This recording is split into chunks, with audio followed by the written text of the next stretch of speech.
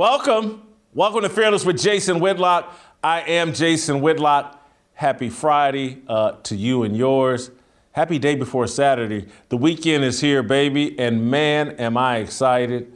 One, and primarily because today's show is going to be awesome. We are going to stick the landing. Steve Kim, the Korean Cosell, will be here a little later in the show to talk about Colin Kaepernick. Adam Schefter, the famous NFL reporter for ESPN, put it in the air yesterday, in the Twitter air, that Colin Kaepernick's in the best shape of his life. And any team looking to win a Super Bowl could sign the quarterback that ain't played in 6 years. And there's a mark. Anyway, I think there's something to read into that. I'm also going to talk to the Korean Cosell about Khalil Mack joining the Los Angeles Chargers. I think that's big news. Shamika Michelle will be here later in the show. She's got a question she wants to ask Uncle Jimmy. Uncle Jimmy and I will have an approval rating on Colin Kaepernick. But as I told you all, anybody yesterday on this show and then last night on Tucker Carlson's show, I'm circling back to Jussie Smollett. And I'm so glad that I have this opportunity to circle back. I was hoping we'd get the news of his sentence and stuff yesterday before the show, but it came down around 6:30, almost 7 o'clock last night. And so as I was on Tucker Carlson's last night, and I told people on his show, like, watch the show today. I'm going in on Jussie Smollett. I'm going to give a big picture explanation of what's going on with Jussie Smollett. And you know who's going to help me do it? The smartest man on the show, Delano Squires. And so I'm going to start a fire, and then we're going to bring Delano in to fan the flames, and you're going to enjoy it. Tell your friends and families, tell strangers, tell acquaintances, tell your coworkers to come join this fearless army. Go to youtube.com/Jason Whitlock or follow us on wherever podcasts are played, particularly over at Apple. Make sure you're downloading the podcast and leaving those 5-star reviews and write me a little note about how good the show is, because I know you can't tell me how bad the show is because we've been kicking butt and taking names.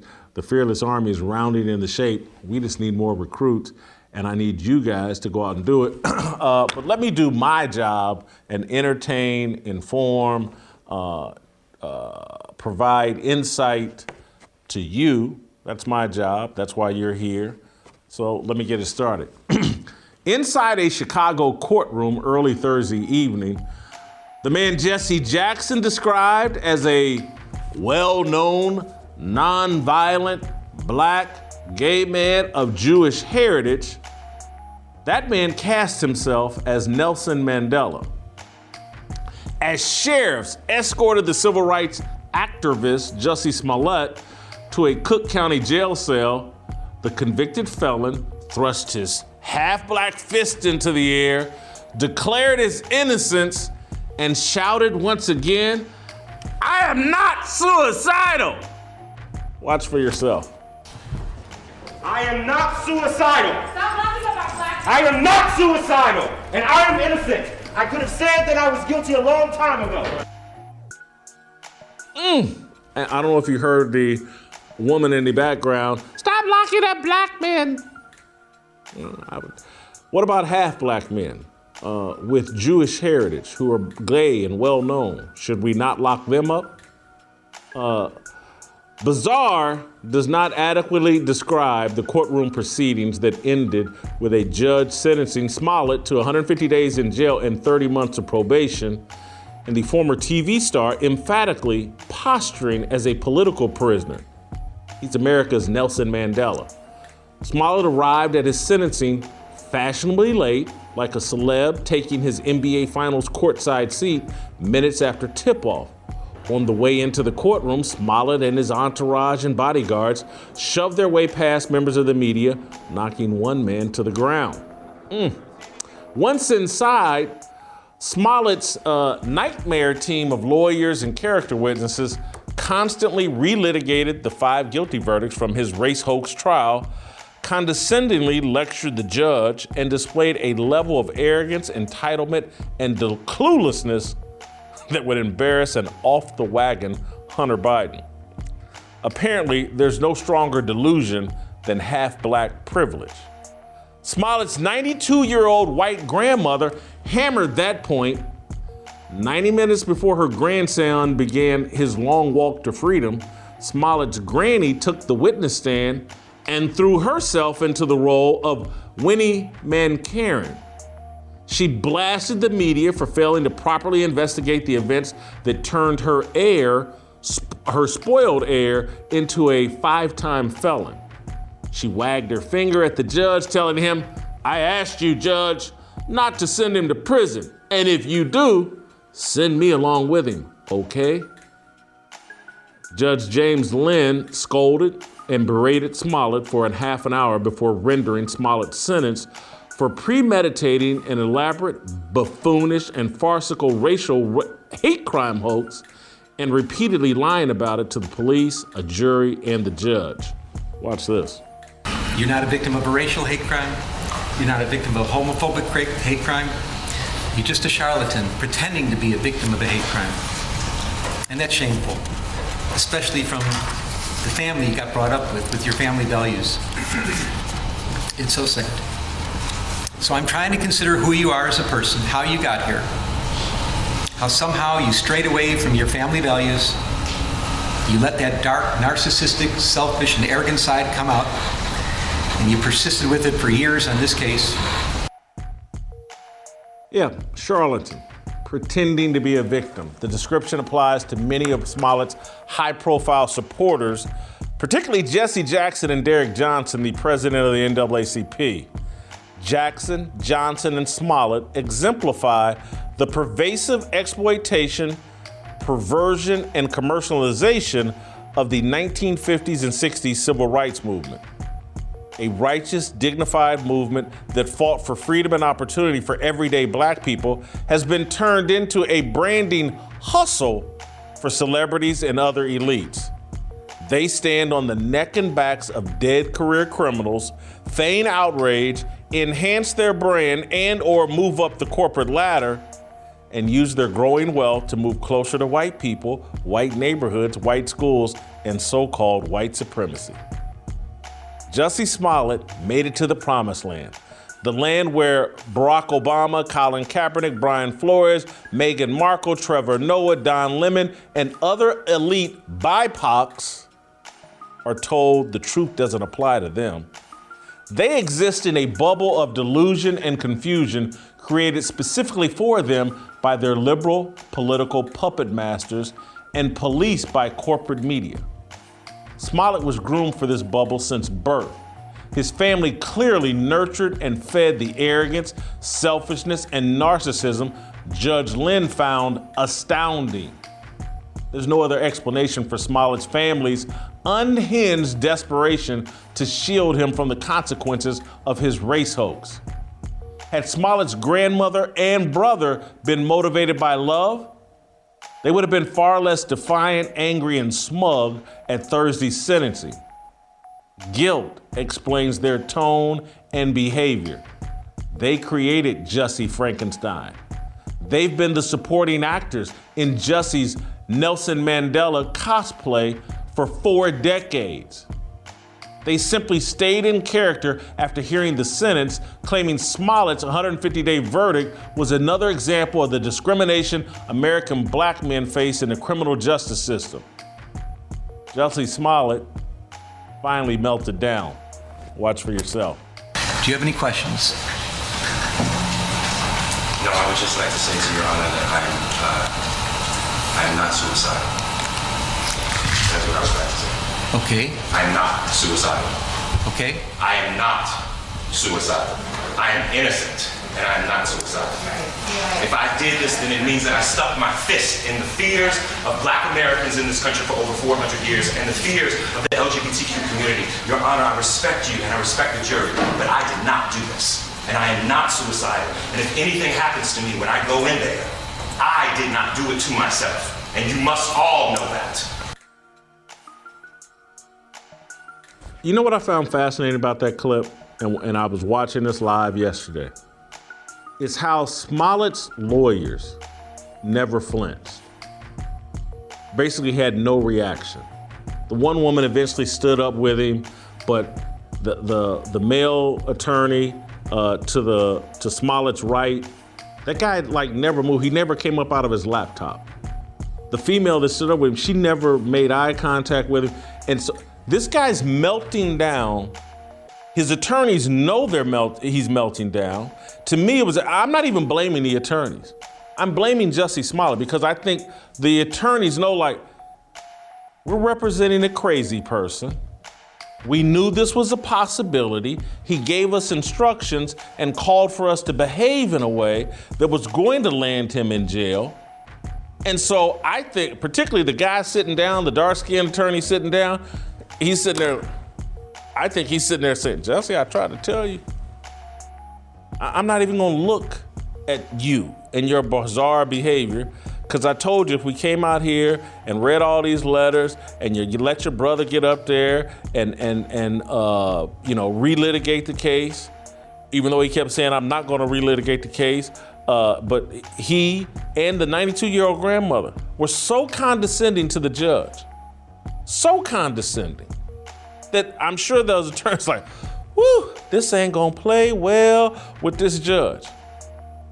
And so when he started melting down and after he got what he deserved, what he richly deserved, the lawyer had no expression. I ain't even gonna look at this clown. This Jussie Smollett, and we read all those letters from elites and Jesse Jackson and Samuel L. Jackson's wife talking about what a great person he is, and Jussie did this, and he raised money for Colin Kaepernick's this, and he gave money to X, Y. It's all a gimmick. It's all branding. He didn't do it with any authenticity.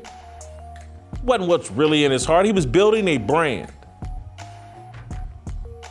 It's not authentic because his family isn't authentic. That 92-year-old grandmother, condescending, arrogant, that was the epitome of privilege. She got up on the stand, waved her finger at the judge and talking about send me to jail with him. And Jussie Smollett just sitting back, wiping tears because his 92-year-old grandmama's finna come up here and tell this judge, give her a piece of her mind. And my brother gave him a piece of his mind. Arrogance, run amok. They left that judge with no choice but to send that guy to jail. No remorse, no admittance, just delusion. And his family fed it to him. Yeah, so the judge writes, there's nothing the judge could do worse than what Smollett has done to himself. He swallowed his own hype. And Smollett definitely did it to himself. No one is denying that. He destroyed his name, reputation, and career 3 years ago when he foolishly claimed white MAGA-hatted wearing thugs lassoed him with a noose and tried to harm him. Smollett destroyed his chance at avoiding jail time by instructing his army of lawyers to behave as though their client was the last innocent man and a victim of political revenge. In the immediate aftermath of his hoax, Smollett went on NBC, sat down with Robert Roberts, and acted like he was the target of violence because of his criticism of the sitting president, Donald Trump. This interview that I'm about to show you, this clip, is exactly why Jussie Smollett had to go to jail. Watch. Why do you think you were targeted? I can just assume, I come really, really hard against 45. I come really, really hard against his administration. And I don't hold my tongue. Now, I've already mocked this previously, months ago. I come really, really hard at 45. And I use my tongue. This dude is a nut job. And Robin Roberts and Jesse Jackson and everybody else who enabled this nut job needs to be ashamed of themselves. his family, the entire posse convinced this B-list actor that Trump represented American apartheid and Jussie was the half-black gay Nelson Mandela. Smollett is a victim. He's a victim of CNN, MSNBC, the New York Times, Twitter, and Facebook. Corporate and social media radicalized Jussie Smollett. They did the same thing to half of America. They developed and released the Trump derangement virus that ignited a 5-year and still counting pandemic of irrational behavior. The exact same platforms radicalized a significant segment of Trump supporters who stormed the Capitol. One of the president's supporters, Ashley Babbitt, was murdered. Many others remain in jail or have been handed long prison sentences. Jussie Smollett may never realize how easy he got off. Ashley Babbitt has far more in common with Nelson Mandela than Jussie Smollett. And she wasn't suicidal either. She was the one who had to be running around in fear that somebody was out to get her. Ain't nobody out to get Jussie Smollett. Chicago is one of the most democratic cities in all of the country. That whole system is rigged up for well-known black gay men with Jewish heritage. You ever seen Lori Lightfoot and her wife, the mayor? That whole city is bent over begging Jussie Smollett to pleasure them. You know what kind of an idiot you have to be in that city to be a leftist and get Lori Lightfoot to want you in jail?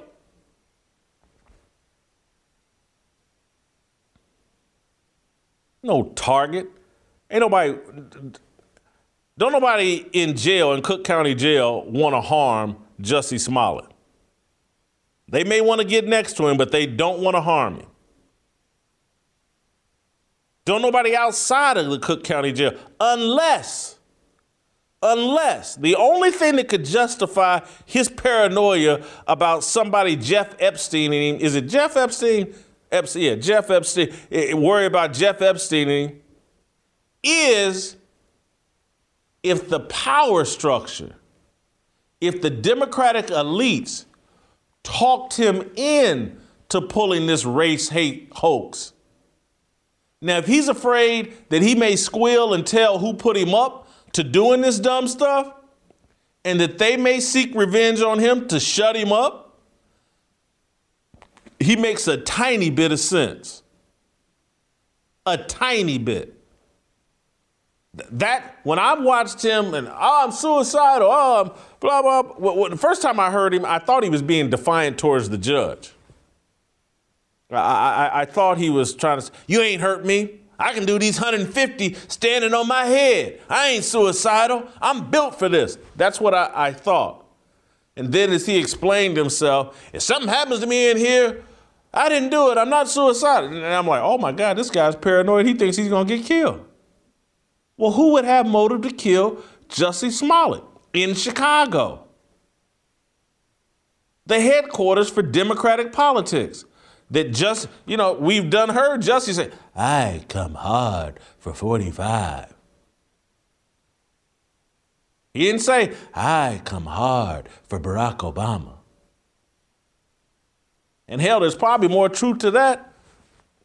Let me stop. Get myself in trouble.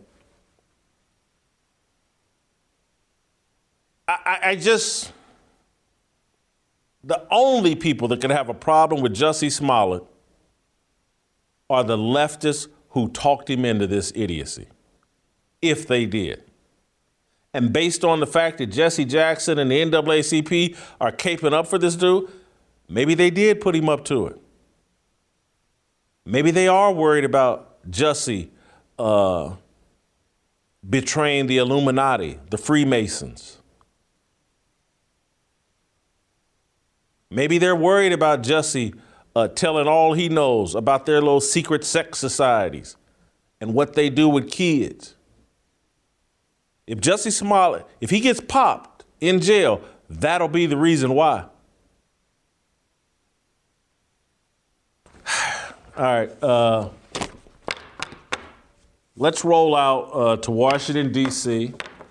And Delano has written a column about Jussie Smollett as well that you should check out on The Blaze.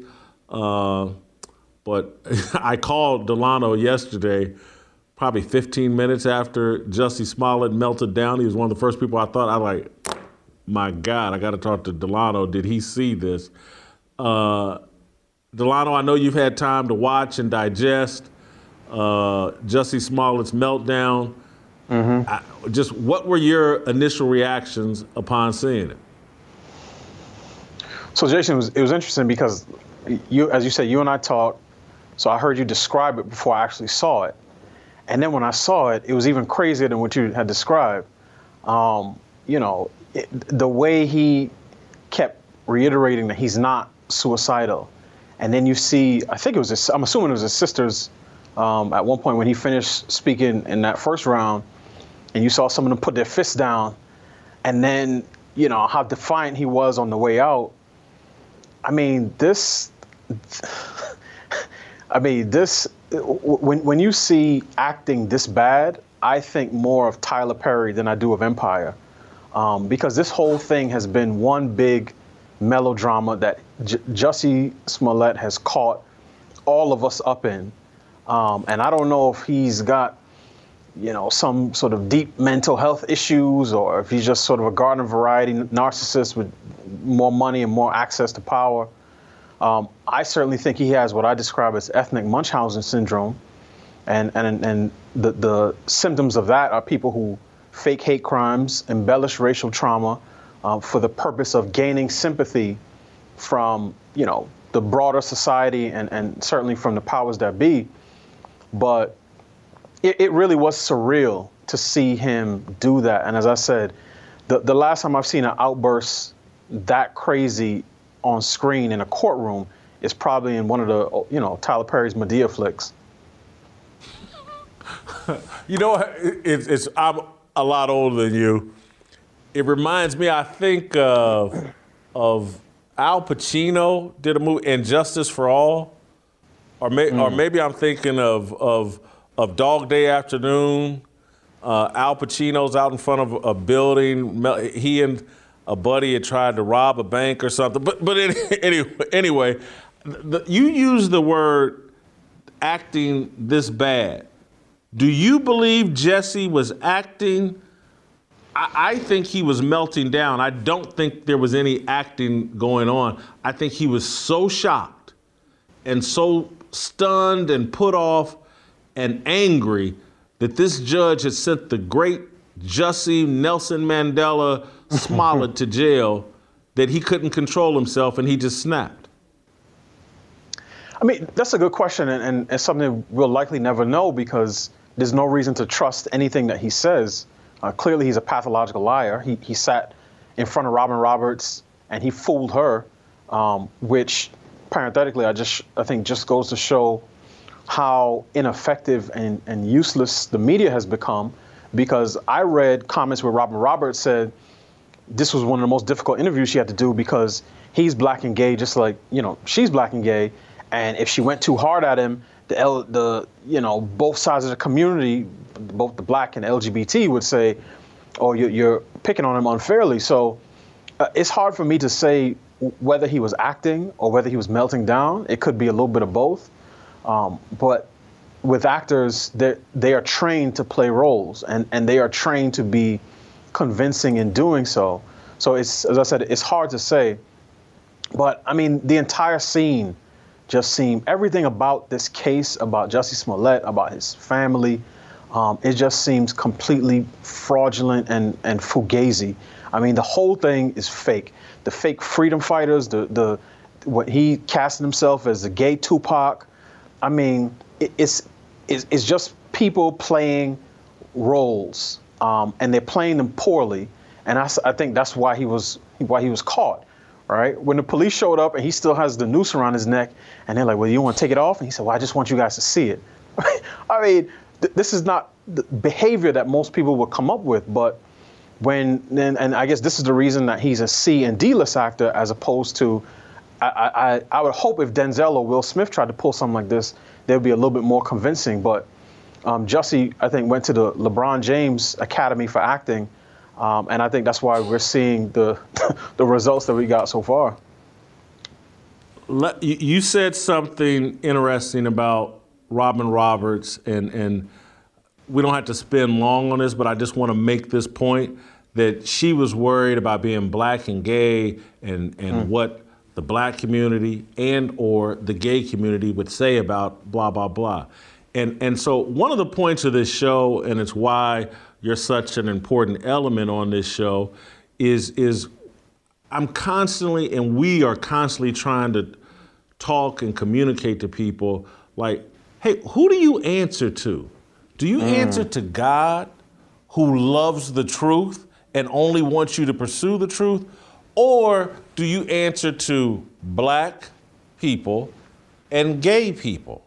And that's the mentality if we want to move forward and have success and take advantage of the freedom and opportunity that we have in this life and particularly in this country. You have, and again, Robin Roberts, I would probably tend to think, has no religious beliefs, and that's why she's sitting around, well, I answer to black and gay. Whereas you and I are sitting here saying, no, we answer to God. And so when I'm formulating a question to ask to Jussie Smollett or anybody, I'm running it through the filter of how God will feel about it, not how black Twitter or LGBTQ Twitter will feel about it. Right, and for me, even as I go through my process, I make sure I check every fact. If I have an opinion, it has to be based on something, not just, something I'm pulling out of the air, or as you said, trying to get a pulse on black Twitter. And the big part of it, Jason, is, trying to apply the same standards and principles across the board, whether it's a friend or foe. But it's so interesting to see people who, for instance, I wrote about this in my piece. I mentioned Amy Cooper, the white woman who got into the situation with the black bird watcher in Central Park. And when charges against her were dropped, I mean, all of these people were saying, oh my gosh, this is white privilege and she should be held accountable and so on and so on and so forth. But the same people turn around and they don't want Jussie to do any prison time. And it's 6 months, right? He's not going to jail. He's not going to prison for, he'll probably be in jail, right? In county jail, not in state prison. It'll be for 6 months. He'll be back home pretty soon. But when it comes to him, they want to see him evade any accountability and any consequences. And it's one of these problems, and I said this in the piece, that's in his case is indicative of a larger moral decay within what I call the Afrostocracy, the black elites in media, in politics, in business, in entertainment, in athletics, in academia, in punditry, who on the surface look like the rightful heirs of Du Bois's talented 10th, but these people are motivated exclusively by self-interest, not by the social progress of sort of the larger black community. And that's why they always circle around their own, right? They can, you mentioned Derek Johnson, the head of the NAACP, and Jesse Jackson, right? They're in Chicago.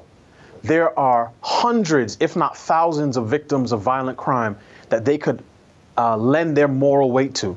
They could say, look, guys, be on the lookout for such and such suspect. They shot and killed a little girl at the McDonald's drive-thru. We want to show people that black lives really matter to black people. They don't do that. They show up when it's Jussie Smollett, or when it's Bubba Wallace, or when it's Colin Kaepernick. They're all about self-preservation and protecting the interests of their own. And to the extent that they even talk about the black working class and black poor folks, it is also to promote their interests. They talk about George Floyd and getting his neck stepped on, but they use him as a stepping stool to more political power, to more economic power. And it's really one of these things where I hope this case makes that crystal clear to people. And I hope that this is an opportunity to finally put the nail in the coffin of these folks. I'm not wishing them any ill will. It's not that I dislike them personally. I just hate what they stand for, because they play on the legacy of Dr. King and the civil rights era, but they have unleashed a torrent of civil wrongs on this society because they have the wrong foundation, right? King was about moral reformation through the law. These people are about Marxist redistribution, right? Through government policy and cultural power. And you see this play out time and time and time again. And it really is sickening. Derek Johnson, Jason, is a person that said the Kyle Rittenhouse verdict was a bigger injustice than what happened to Emmett Till.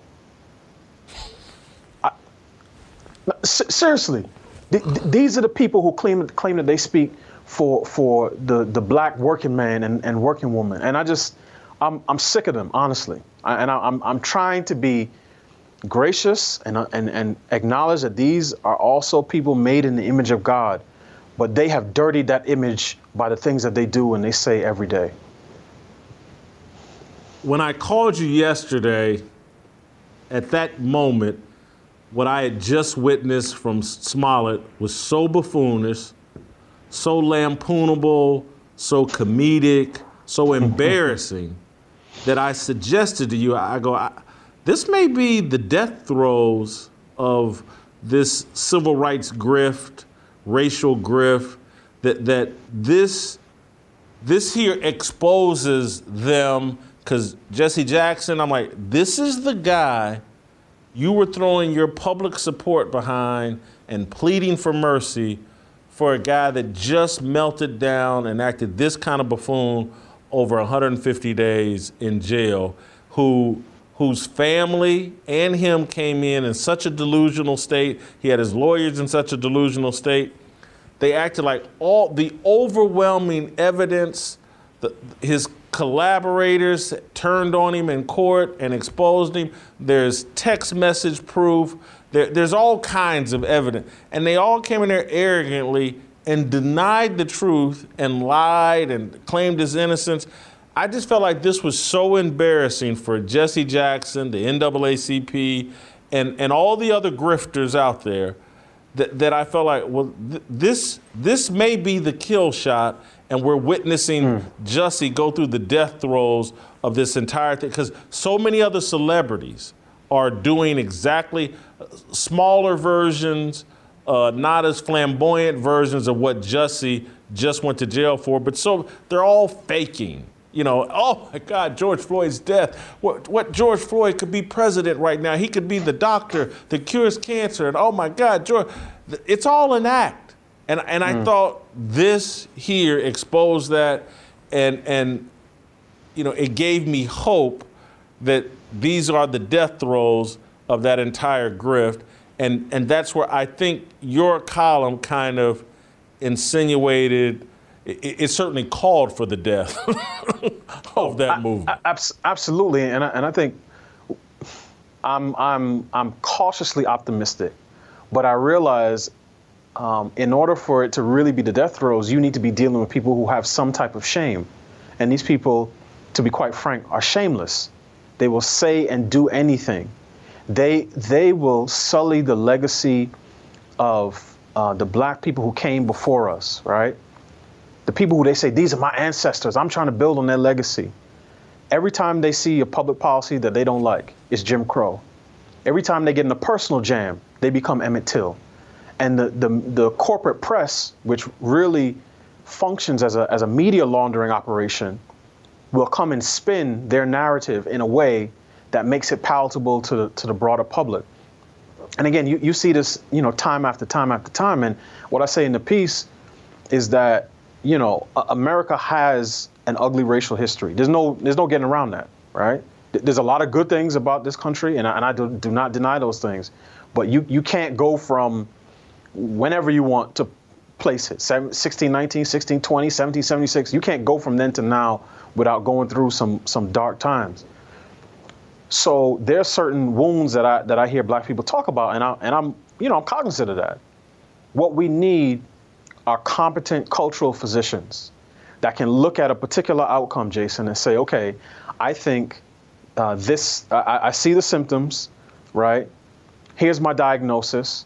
Here's the treatment, and here is a prognosis for us to get better. So if we want to talk about street crime, okay, I think part of it is due to the legacy of segregation and redlining, economic factors, cultural factors, but we don't get that. What we have is a steady stream of spin doctors who are all about image management for black elites, and then witch doctors who only have one treatment option, and white supremacy. That's all they have. So what ends up happening is that the body politic is continuing to get sicker and sicker, right? We have this chronic disease, and the people we look to for healing can't provide it. And I think you see that, and Jussie Smollett is just one example of that. But the media is complicit, academia is complicit, punditry, social media, athletes, entertainers, they do this all the time. They totally ignore working class black folks who are the overwhelming victims of homicide and violent crime in city after city. And they step over their bloody bodies to go and find a Jacob Blake or a George Floyd or someone else who gets into a jam, right? Fighting police or resisting arrest or something of that nature. And then they put all of their moral weight behind those people and leave all the other victims to fend for themselves. And it's really unfortunate. As I said, I think it's one of the most disappointing things that I've seen in terms of the legacy of the civil rights era. But that's really where we are right now. Let me ask you a question, and we'll end on this note that's a little bit of a curveball for you. Okay. It's probably a question I'd asked Steve Kim, but it's something you can relate to. I sat there and watched that yesterday, and all I kept thinking was like, there has to be a Saturday Night Live spoof of this. The Late Show talk show host have to crack jokes about this. Bill Maher has to have a take about this. Like, the comedic world is who could put the final death knell and shame the people without shame. If comedians started shaming them, if they found people on TV and in public spaces laughing at this sort of behavior, that's how you end it. If you had to predict, will comedians touch what Jussie Smollett has handed them, or will they just pretend like it never happened? That's a great question. I'm going to go out on a limb and say somebody will. I certainly think, Dave Chappelle can just pick up where he left off on Jussie Smollett. But Jason, I'm going to give an idea of what this could look like, and I'm going to be halfway joking, I'm going to be halfway serious. I think they should cast Jussie Smollett as the Rainbow Panther, right? Not the Black Panther, the Rainbow Panther. Right? But here's the serious part. Here's the serious part. I think one of the things that we're seeing in his case is the effects of 50 plus years of black matriarchy. Almost all of the people, the most prominent people who've been defending and enabling Jussie Smollett have been women, right? So not just black matriarchy, because his grandmother's not black. So matriarchy in general. Kim Foxx, who made the original case go away, the aide to Michelle Obama, who made the call to Kim Foxx to give a little nudge and a little pressure. Lori Lightfoot at first, who said when she came in, I got a lot of things on my plate, a lot of things that are serious. I'm not concerned with this case. His grandmother, his sisters, Robin Roberts, Amanda Seales, the C-list comedian who is a huge Jussie supporter. Time and time and again, you see this. The women enabling this bad behavior. So if Jussie is the Rainbow Panther, these people are, his Imperial Guard, like T'Challa had in the movie, protecting him from all types of accountability. And the Killmongers, which would be Rahm Emanuel, Eddie Johnson, the former police superintendent, and I think that Judge Lynn, the person who sentenced Jussie to 6 months in prison. And you've seen that push and pull over the last 3 years, but if I was to go in an artistic direction, I would cast Jussie as the Rainbow Panther. Uncle Jimmy, I hope, was listening to that and taking notes because, man, that's our spoof, the Rainbow Panther. And San Francisco is Wakanda. Thank you. Thank you, Jason. Thank you, Delano. All right, let me tell you about our good friends at Good Ranchers. Inflation is at an all-time high, and it's hitting us especially at our grocery store. That's why you need to see our friends over at Good Ranchers.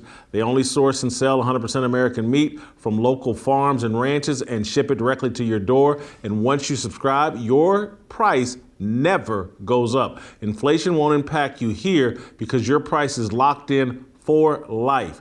Get your $30 discount on prime steaks and better than organic chicken today. Go to goodranchers.com/fearless right now. Good Ranchers takes the guesswork out of the grocery store by sourcing everything from local farms and shipping it to your door. Use my promo code FEARLESS and enjoy your $30 savings on your box of 100% American meat. Order now to combat inflation with Good Ranchers, American meat delivered. Special Good Ranchers music video next.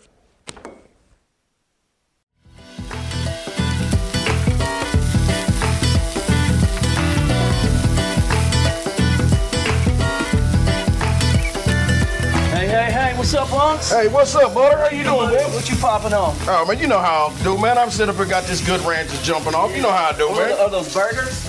Burgers? them is good old-fashioned American Wagyu steak burgers. Boy, you better watch your mouth. Hey, man, let me tell you something about this Good Ranchers I don't know. This Good Ranchers put a song in my heart.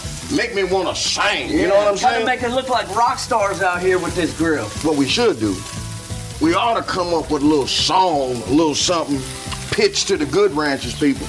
See if we can come up with something. What are you thinking, man? What kind of song? I don't know, man. We ought to come up with a little jingle or something, man. Something to put a little, something, I don't know, man. Maybe something like,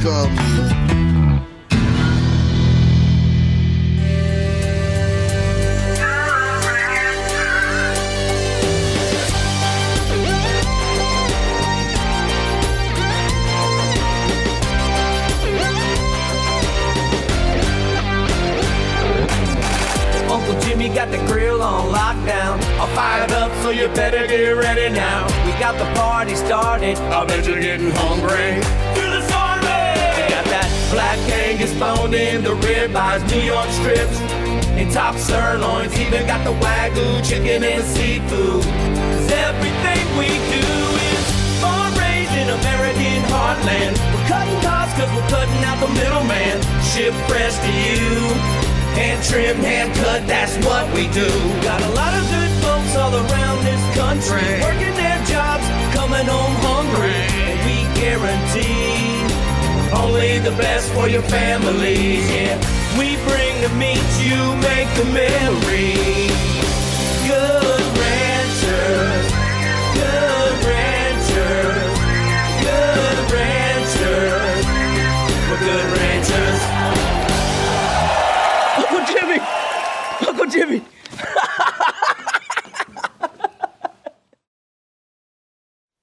Yeah, 모두 다 빨리 박수 쳐 기다리지 말고 서둘러 Reason that I'm back is to feed you raps and I see that you up here below So All right, welcome back. Time to talk a little sports. Delano and I just did a marvelous job of breaking down all the Jussie Smollett garbage we could. Let's transition into a little bit of sports talk with friend of the show, Fearless Army Soldier, the Korean Cosell.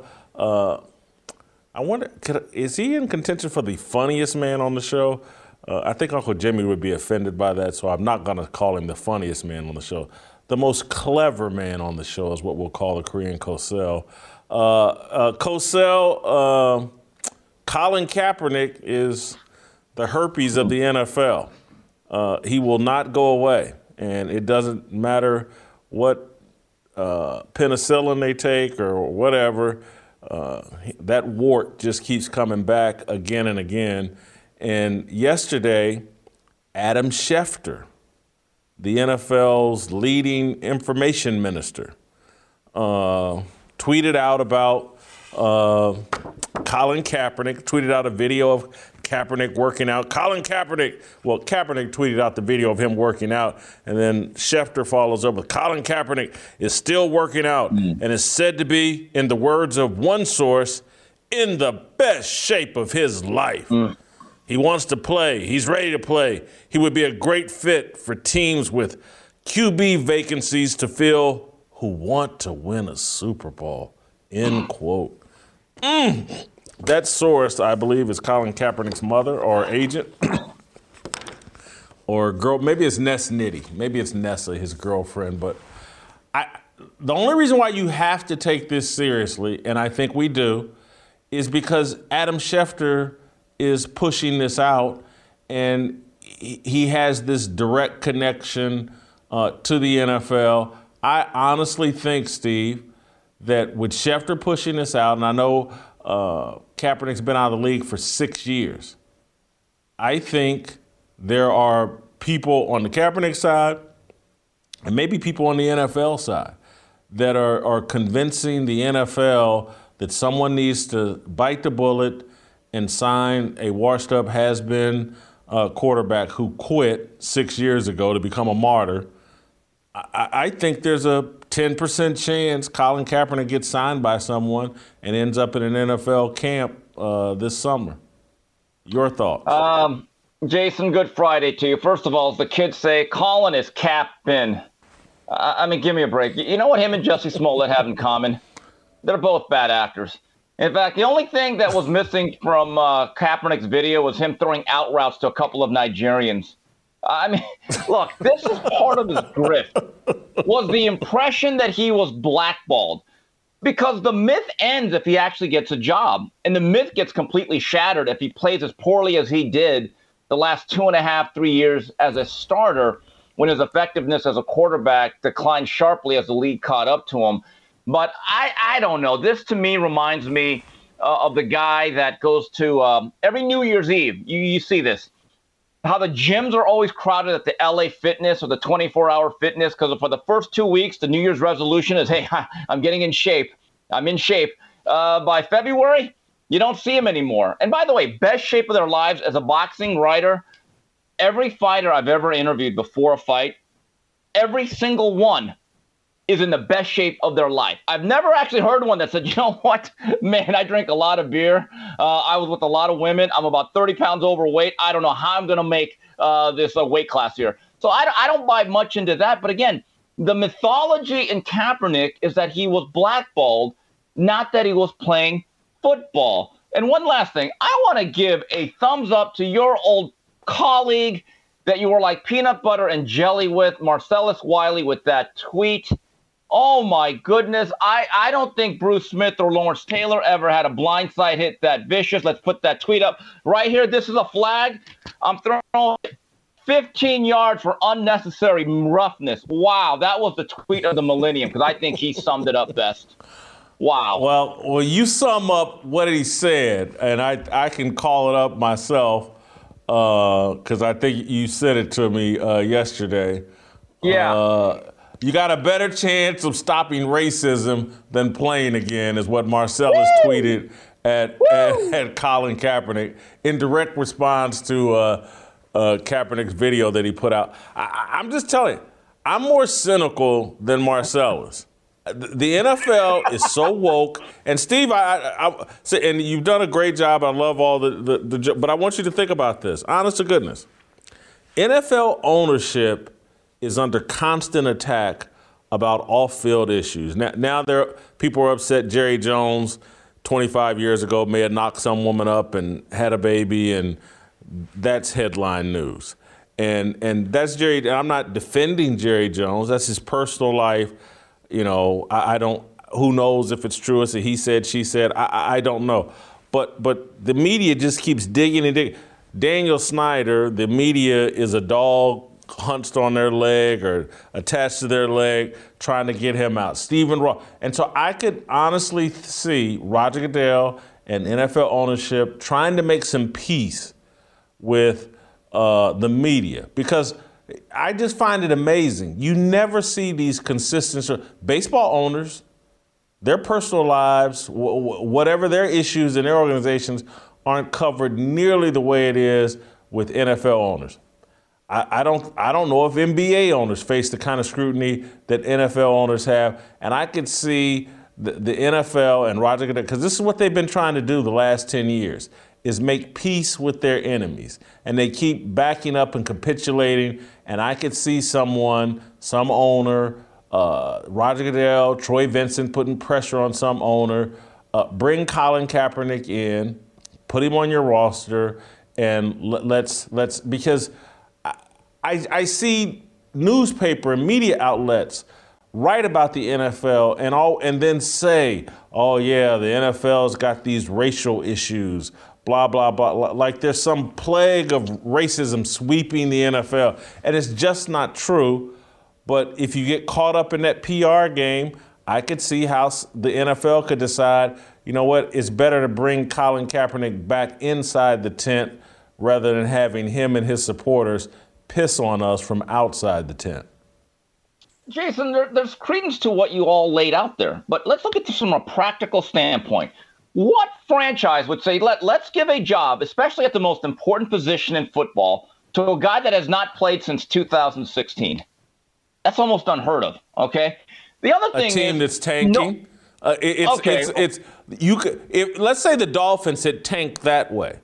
If they did tank at all. But let's say if they did it that way by signing Kaepernick, running him out there, the whole media would applaud that. Hey, they're 0-16, but it's not Cap's fault. It's racism that he's not winning these games. And so, again, let's say you're playing for a draft pick and you need to do the league a favor. Let's say, why not sign Kaepernick? It could, Well, Jason, given Kaepernick's record, based on hold on, let me give you his last stats, his last 25 starts. In 2014, he went 1-4. In 2015, he went 2 of 6, missed the remainder of the season. In 2016, his last season, he went 2-10, and one of the wins credited to him was a game he only played one series. So for a tanking team, a guy that went 5-20 in his last 25 starts, it would be a way to tank with full media approval. Well, look, that reminds me of that old line about Siegfried and Roy when one of them got eaten by the tiger. Chris Rock said, that tiger didn't go crazy. That tiger went tiger. In other words, you're right. If you play Kaepernick, you're going to lose a lot of football games. But let's look at this from a practical standpoint. Again, he has not played since 2016. The other thing is, are you bringing him in as a starting quarterback, which I think is preposterous, or are you bringing him in as a backup, which seems more realistic? Okay, now here's the other thing, Jason. What's he going to want? Is he going to accept the league minimum? Or is he going to say, no, I need to get 20 to 25 million because I'm Colin Kaepernick. You have to make this worth my while. Well, in a league with a salary cap, I'm not paying any quarterback that much. The other thing is there is this perception that still exists that there was no offers for Colin Kaepernick after the 2016 season. That's simply not true. He turned down offers. I believe one of the teams were the Denver Broncos. And a couple of years ago, didn't he have this NFL workout all lined up in Atlanta? And he decides to ditch it to do his own personal workout. And then he made this whole thing. Yeah, I've been ready to play, y'all. Okay, he went there. And guess what? He wasn't. And you know what's funny? Most of the media members, actually, a lot of the former black NFL players said this guy can't be taken seriously. So I'm sorry. I don't think any of this has any credibility. I don't know if credibility, if the truth, if facts, any of that matter. Because if they did, many people in the media would be calling Colin Kaepernick out for, hey, man, you did a movie about yourself where you called the NFL slavery. Do you think Kunta Kinte was over in Africa doing calisthenics, preparing to get shipped to America and be a slave? Do you think he was somewhere in the gym I'm in the best shape of my life, America. Come get me and take me to slavery. They would call hey, Kaepernick, you're calling the NFL slavery, but you want to get in. This is my same problem with Brian Flores and his lawyers cooking up that, the NFL is just like a plantation. If so, why is Brian Flores demanding to be the head overseer at a plantation? This hypocrisy blows my mind that it doesn't get called out. None of these people should be taken seriously. Yeah, and you're right. When you're talking about credibility and truth, I forgot. We're dealing with the mainstream media. That's on me.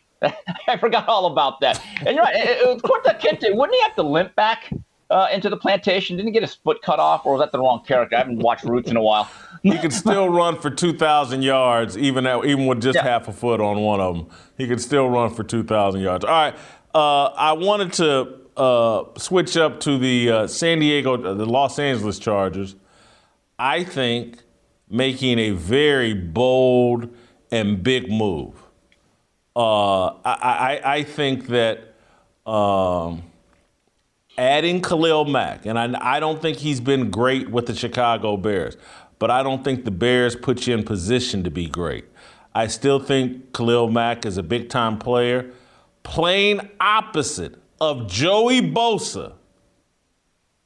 Man, I think the Chargers have made a huge move here. That defense will get after the quarterback in a conference or in a division, the AFC West, that is loaded at the quarterback position. I actually think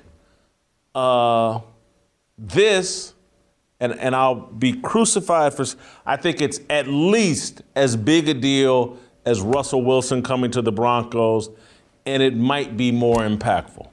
Oh, that's bold. That's hot takery right there. Let me just say this about Khalil Mack. Last 3 years, he has not gotten to double-digit sacks, although last season he only played in 7 games, had 6 sacks. And you're right, when you play for the Bears or any bad offense, as a pass rusher, you hate to play with bad offenses because they never put you in a position where for a quarter and a half, they say, pin your ears back, get the quarterback. You don't have to play the run. Don't worry about the draw. Just get after the quarterback. Just playing with Justin Herbert's going to make him 25% much more effective because he's going to have opportunities just to line up wide and get after things. Here's the issue, though. We're still talking about Russell Wilson, who I believe has many good years left. Quarterback is still the most important, difficult position to play in football. If you look at the Denver Broncos, their defense is actually among the top third. Their offense is among the very, very worst. And Russell Wilson has one thing going for him, or a couple of things. He has 2 good running backs out there in Denver, Gordon and Williams. They each rush for over 900 yards. So he's going to be able to hand that ball off. It'll be consistently 2nd 5, 2nd and 6. And he's got Jerry Jeudy, who I believe is a bright young talent who has not had time to develop. I was a little bit saddened to see that Noah Fant was a part of that deal because I think he's a really physically gifted tight end. But again, we're talking about a quarterback. Jason, these things do not grow on trees. And wouldn't you say for the last decade, Russell Wilson has been among that very, very, very elite? How do you discount that? Look, I'm not, this isn't a shot at Russell Wilson. It's a shot about, hey, everybody in my division has a very good quarterback. What am I going to do about it? And so all 4 of those quarterbacks, Wilson, Mahomes, Derek Carr, and Justin Herbert, on any given Sunday, they could outplay each other or be equal. Which defense has the best job of disrupting one of those quarterbacks? The Chargers just made a bold move. They basically, then they don't have Aaron Donald, who comes from the inside, paired with Von Miller. But on the outside, they got Joey Bosa, who I think is in contention to be first or second best defensive end in the league, depending on his brother, depending on T.J. Watt. And then to add Khalil Mack on the other side, who you going to double? I think that could be the difference maker in the AFC West. I think it's a great move by the Chargers. I think it's going to be underrated because, everything is focused on the quarterback. But I love this move by the Chargers. Last thing before I let you go, Cosell, you got something you want to say about Brittany Griner, I was told? Yeah, you guys had a really great discussion. Over in Russia, locked up? Yeah. Yeah, well, Russia without love. I love that discussion you had with Uncle Jimmy Shamika and yourself about, hey, how come this is not a bigger story? Is it colorism? Is it pretty people privilege? I think part of that all exists. Here's the other thing. Don't expect America to have much sympathy for someone that's not only just un-American, she's anti-American. And whether people want to express it or not, or whether they're allowed to do it publicly, if you consistently attack our great country and have values that go against the mainstream in terms of middle America and about our values and our work ethic and what a great land we live in, I don't expect a lot of sympathy. And here's another hard truth. The reason why it's not garnering bigger headlines is because it's WNBA. No one cares. That's a reality of it. At the end of the day, all these outlets saying that this should be a bigger deal, go back to Google search. How many NBA stories do they cover? How many features have they done? They don't care about it either until it becomes politically expedient. But the bottom line is this. In my view, most people may not have an animosity towards Brittany Griner and her views, but they certainly have an antipathy towards her. That's why the energy that you give oftentimes is the energy that you give back. Get back. Certainly been the case in my life. Anytime I've farted in someone's face, they've taken the opportunity to fart back in mine when given the opportunity. You ever play the fart game with your brother? Did you have a brother? You're an only child. Anyway, I'm an only child. I'll let you go. You don't know anything about the fart game, but me and my brother played it, and it was devastating. All right, go to youtube.com/Jason Whitlock, Shamika and Uncle Jimmy.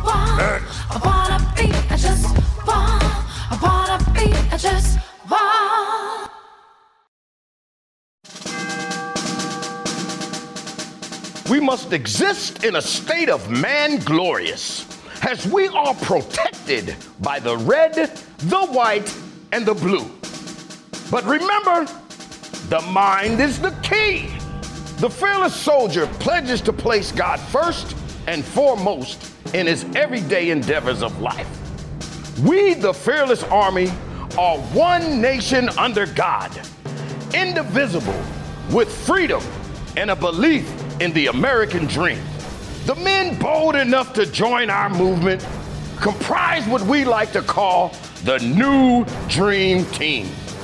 We are leaders of our families, our churches, and of this nation. We reject the seeds of division that are planted by corporate media misinformation. We affirm that all men are created equal and are endowed with inalienable rights, which are granted by our Heavenly Father. We are bound by honor to accept God's challenge, to take the flag and lead, to cherish, to protect, and to nurture the life of our unborn seed. I am a fearless soldier, so shed no tears for me. I am not a victim. I am the man that God made me to be. Amen.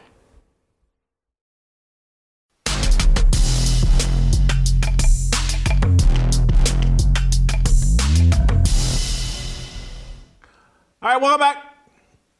Uncle Jimmy's here. It's time for the approval rating segment. And Shamika Michelle, Shamoksha, is here because she's got a question she wants to ask Uncle Jimmy. Shamika, what's on your mind today? Well, so in this era of fat shaming or body shaming, they've been really trying to come up with body positivity. So I came across this new website for plus-sized women, and I want to ask Uncle Jimmy, is there a new woman in town? Do you agree with what's now being pushed as a positive body size? Take a look at this picture. Whoa. Ooh. They made skinny jeans for eggs, I see, huh? See? Wow. Hey, this, I mean, that looks, you know what that looks like? That looks like a white wine glass. Now, if you hold on. Now, since you're going to crack jokes, you know what it really looked like? What? You remember Alice in Wonderland? Alice in Wonderland. No. I look like Twitter D and Twitter Dumb. Look right there. Except in this case, look like Twitter D done ate Twitter Dumb. Come on, man. I'm sorry, but you told me to be serious. Yeah. But look, I don't know if it's a new lady in town or whatever, but honest to goodness, man, when I look at this, you know what I see? COVID. This right here is what has killed more Americans than the coronavirus or the Delta virus or anybody or anything else ever could. Okay, the fact of the matter is most of the people who died of corona and all of them had on some skinny jeans like this right here. And they sitting up here with diabetes, high cholesterol, artery inflammation, collapsed ankles, and everything else because you trying to squeeze in some skinny jeans and look cute instead of adapting a lifestyle change. No pun intended. Go ahead. So maybe the name of the jeans should be called comorbidities. Comorbidity jeans. Or remember the Jardass jeans? In this case, your ass hangs out in the jeans. Jardass hangs out in those jeans. Do you have a take on comorbidity jeans, Shamika? Well, Uncle Jimmy is right because in 2019, in the U.S., we had over 500,000 people to die as a result of high blood pressure or, as a primary cause or a contributing factor. So I do think that we have to be very careful in trying to push a new style of body positivity. Of course, fat people have to buy clothes, right?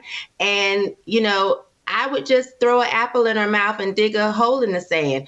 But they do have to buy clothes. But I want them to be mindful that the risk factor for high blood pressure is obesity. And we have to be careful in what we're pushing out here as something positive. Well, we have a few more pictures. Before let's give you a couple more pictures and then you give us your take. Oh, that's the new lingerie. Who is that, John Goodman? That's from Rihanna Savage Fenty.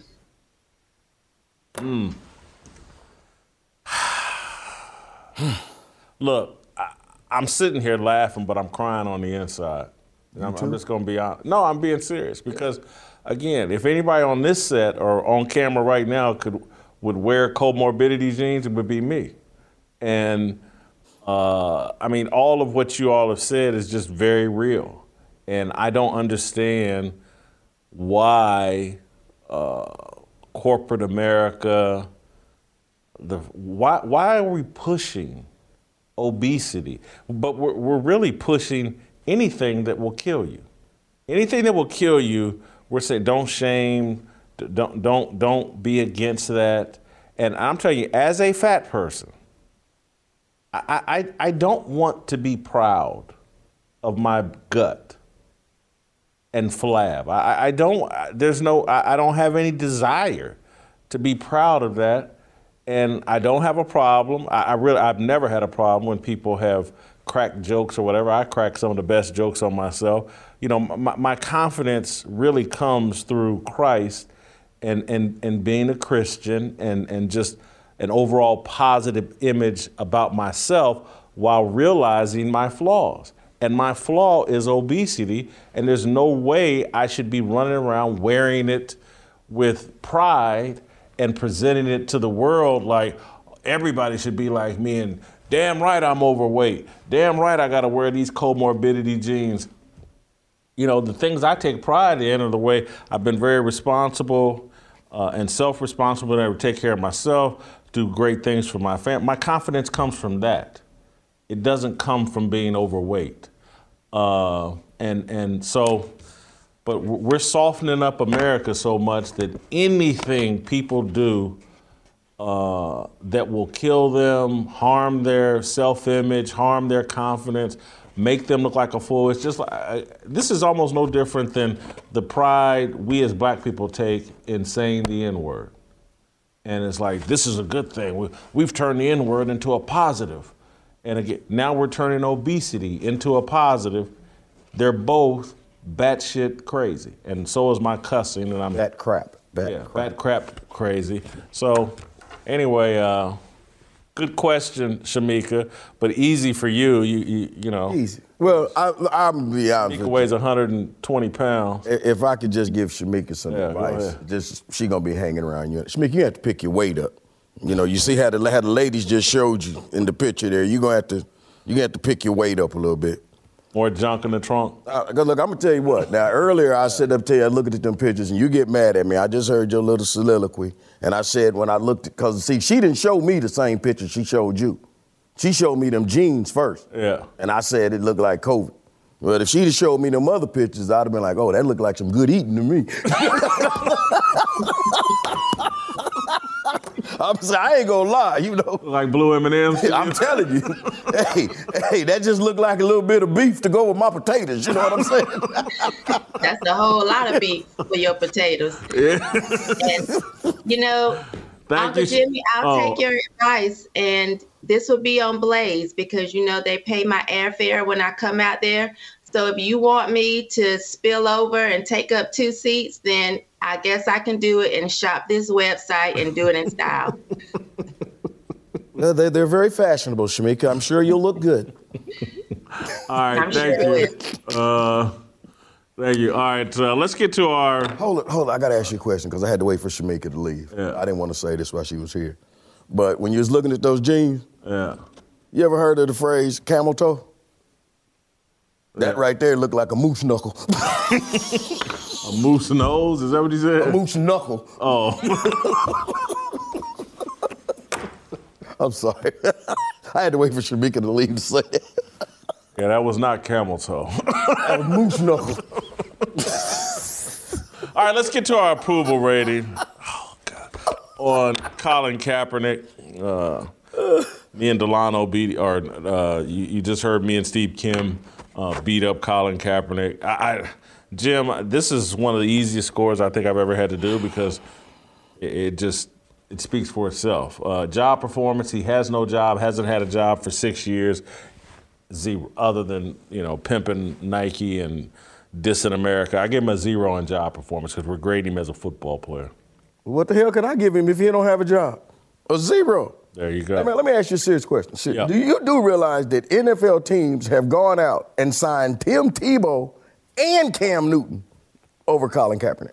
Well, Tim Tebow got signed to play tight end and got cut. He still got a callback. Cam Newton got cut by the Patriots. Still got a callback. Bombed out in his second return in Carolina. He done had 2 bombs since Colin Kaepernick's none. Both of them are, Cam Newton certainly far better than Colin Kaepernick. And you know what? That's another nail.